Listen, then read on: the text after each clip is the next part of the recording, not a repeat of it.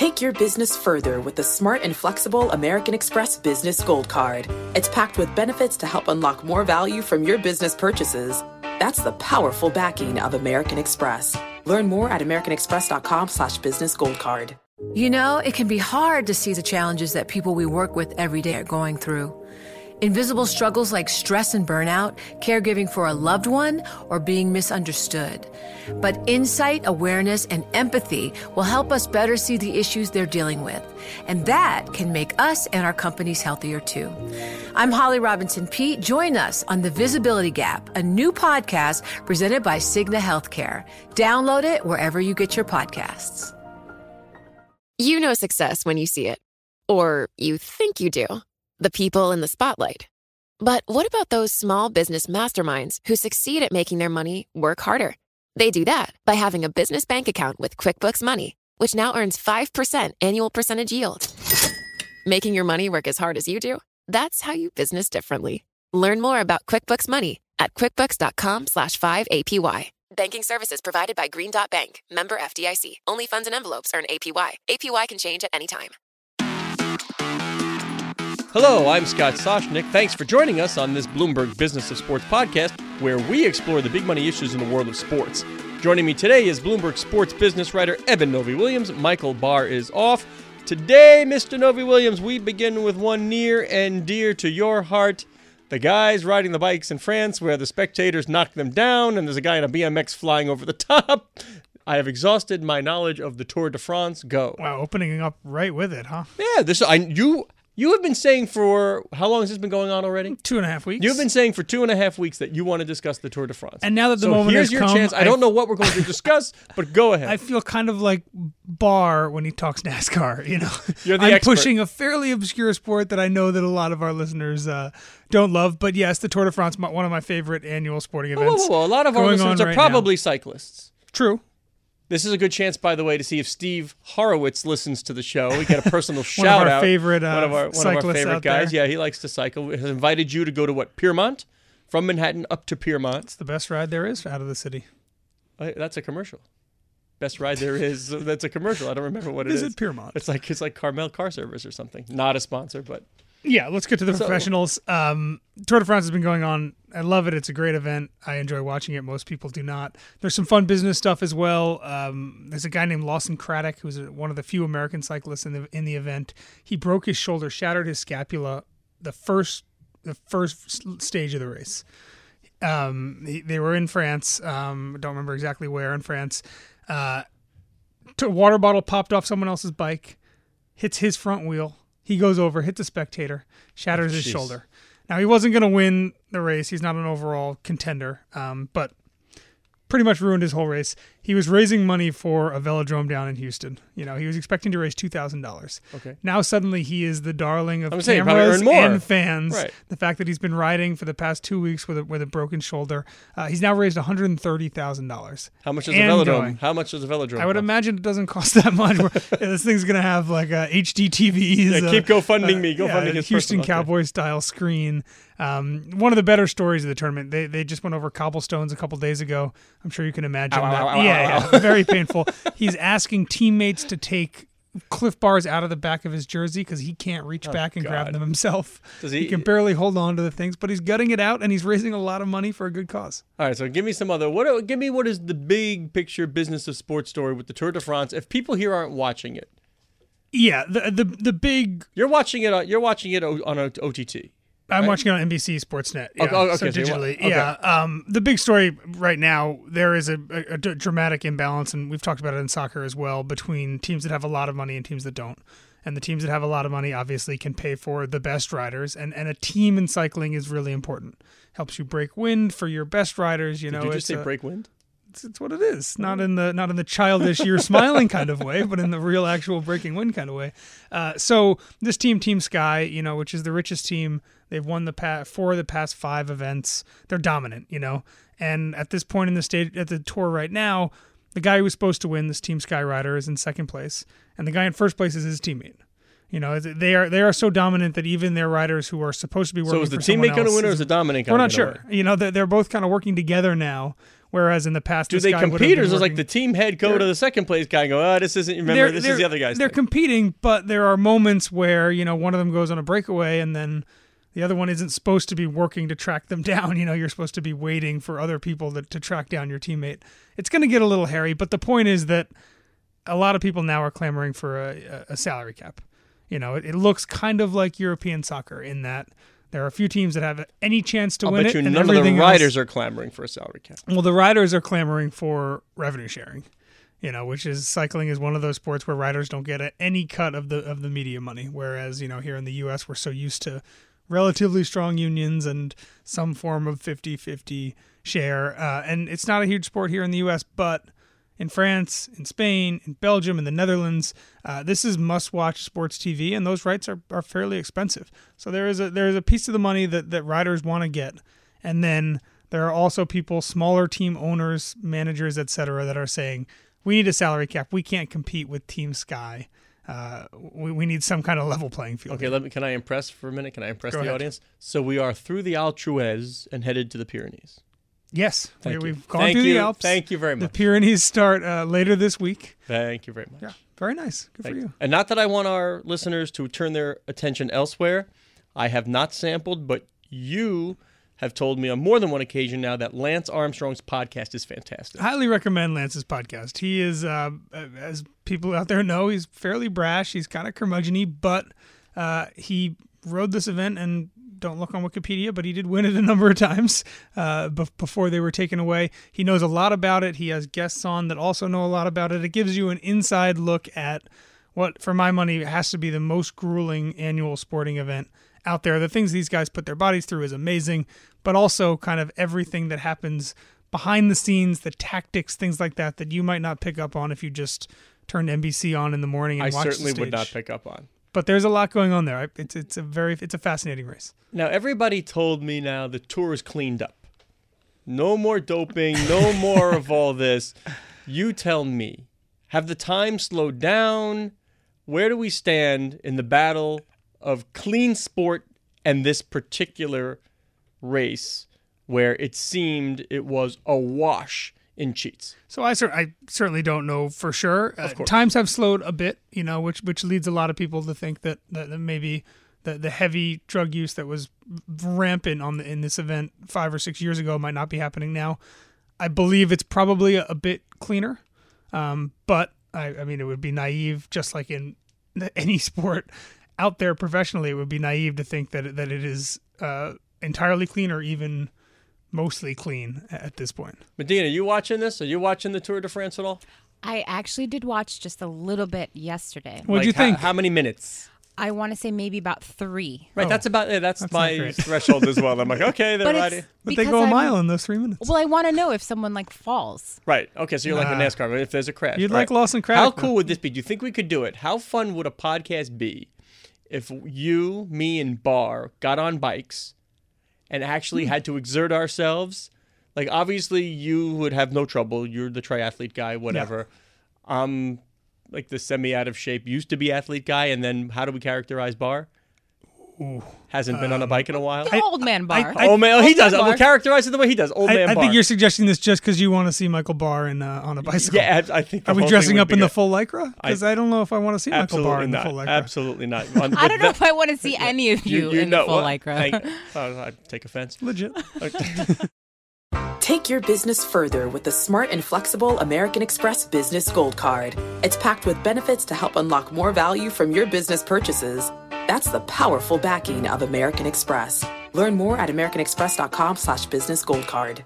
It can be hard to see the challenges that people we work with every day are going through. I'm Holly Robinson Peete. Join us on The Visibility Gap, a new podcast presented by Cigna Healthcare. Download it wherever you get your podcasts. The countdown has begun. This May, 1,000 global leaders will gather in Doha for the Qatar Economic Forum powered by Bloomberg, held in conjunction with our official partners, the Qatar Ministry of Commerce and Industry and Media City Qatar, and premier sponsor QNB. Join heads of state, influential ministers, and leading CEOs to make new connections and gain unique insights. Learn more at QatarEconomicForum.com.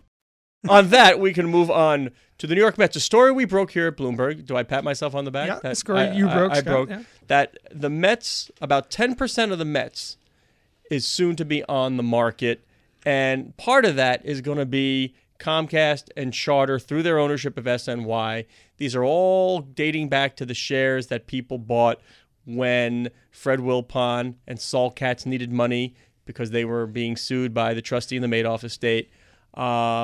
This is the same kind of set of shares that Bill Maher bought one of, and Jerry Seinfeld bought $20 million shares, but those are divvied up, so there could be multiple buyers for one of the $20 million shares. So what are we to make of this coming to market now at a time when there are no control, there's no voting rights, there's no board seat, there's no nothing, as they say. At the time, it came with a chance to meet Mr. Met, get a special card that said owner. Most expensive meeting ever arranged. Yeah. And there could be more, right? There was all these people that bought in were given kind of an option that extended through 2018, right? There's something in those clauses that means they can get out starting this year. Is that right? They can start to get out. They can go to market. The Mets can buy them back at fair market value. Unlikely to do so. So the sellers are dipping their toes in. These are, from what I understand, these are motivated sellers. Comcast and Charter never wanted to own the piece of the New York Mets. They did this as a favor to Wilpon and Katz, longtime business partners. Who needed money. They're in the network, who needed the money. Right. So this was done as a favor. Now they're looking to get out. But you wonder, where's the worth? What's the value? What do you do with it? We talk about this a lot. I still don't really understand why anyone would really want to buy a minority stake in a team unless it came with a board seat or, as we saw with Josiah and the Nets, an option in the future path to be the guy. Path to control. I will say this. There are some reasons. I wrote a magazine story years ago why people buy 1, 2, 3, 4% of teams. Well, that's one. And they can always, the accountant told them you have to do it. But there are people who did it. One is a way to get an advantage in their core business.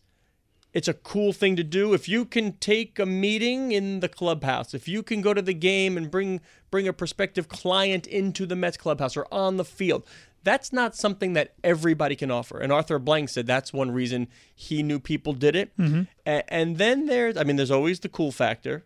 We know that. And then the big one, and I heard this from more than one person, is that it was a training ground.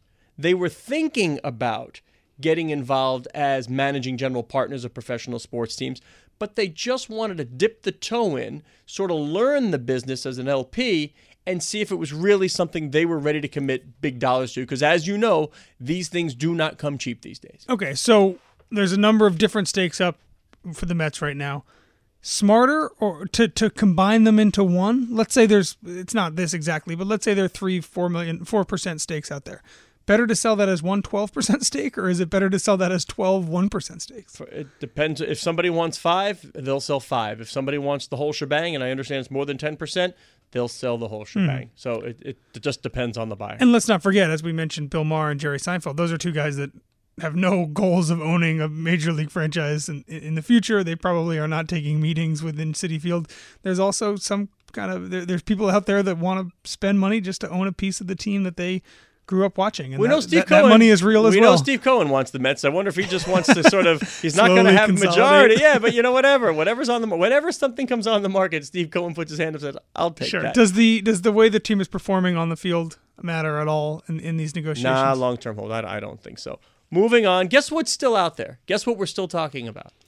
NFL players kneeling during the anthem. NFL, can you believe that this flared up again? It's so poorly managed by the powers that be in the NFL, and at this point, I guess you kind of have to include the union in some capacity as well. The fact that we are still talking about this, that Donald Trump is still tweeting about it, that it is still this huge contentious issue between players, ownership, commissioner, and fans is amazing. Let's explain what happened this time around. Again, sure. In the handbook for the Dolphins. The Dolphins, they listed the punishment that they were essentially reserving the right to punish players who were on the field during the anthem and knelt during it. And it was in the section of their handbook included in conduct missing detrimental to the team, curfew, all the way through other things, suspension, could be a 4-game suspension, could be a fine. It was all very nebulous, and the Dolphins' reasoning was that, and other teams don't seem to have interpreted it this way, but they said that they needed to have everything on the books before people reported. And they reported early. Camp. They were one of the early reporters, exactly. So there might be something to it. So they said it was more of like a placeholder. But alarm bells went off right away. Exactly. 4-game suspension for this now. Yeah, which, I mean, I would imagine if the season had started and the Dolphins suspended someone 4 games for kneeling during the national anthem, there would have been a massive uproar. And we don't know if the plan was to give them 4-game suspensions or the plan was to be a $10,000 fine or whatever it is. The NFL booted it back to the teams, and now you've got Chris Johnson of the Jets saying, don't worry about it, and you've got Mara Steve Tisch saying, don't worry yeah. about it. And every team is setting its own policy, and it's going to depend on what market you're in and what your fan base is. What a mess. I mean, we were joking last November, I think, that this has gone on too long. Yeah. That we were a month and a half into the whole anthem problem back then, and we felt as though the NFL had managed to keep it in the spotlight way longer than it should have.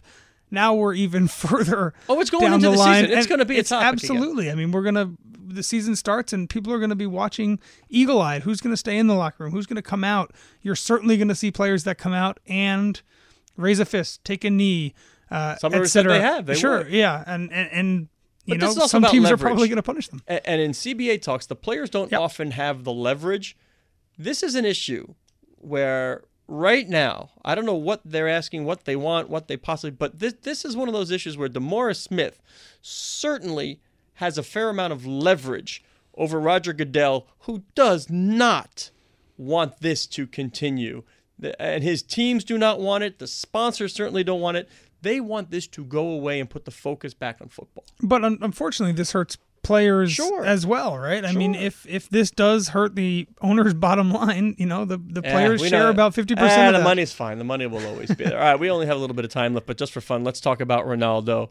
Everybody knows he went to Juventus, not Juventus. I like Juve, but anyway. Juve. 520,000 jerseys in a day.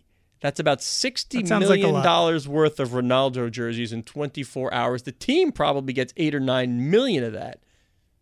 So not bad what was the transfer fee?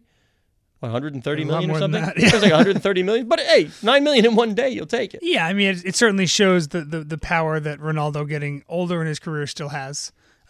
We see it in the U.S. also. When a player, LeBron James, the 24 hours after his Lakers jersey went on sale was a monstrous day of business. When superstars change teams, they sell a lot of jerseys.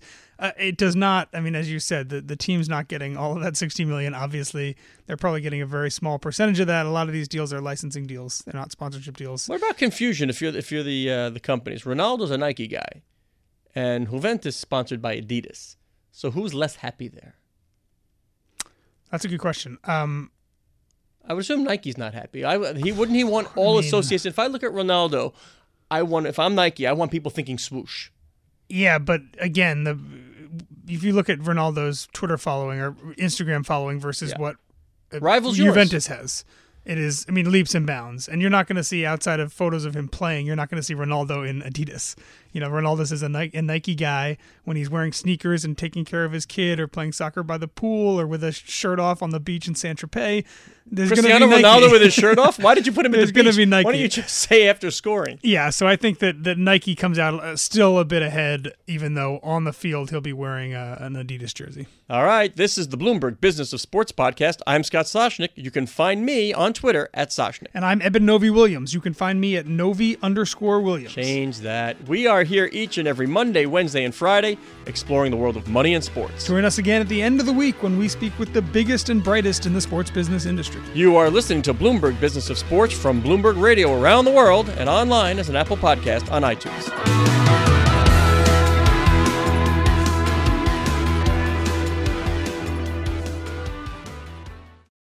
Take your business further with the smart and flexible American Express Business Gold Card. It's packed with benefits to help unlock more value from your business purchases. That's the powerful backing of American Express.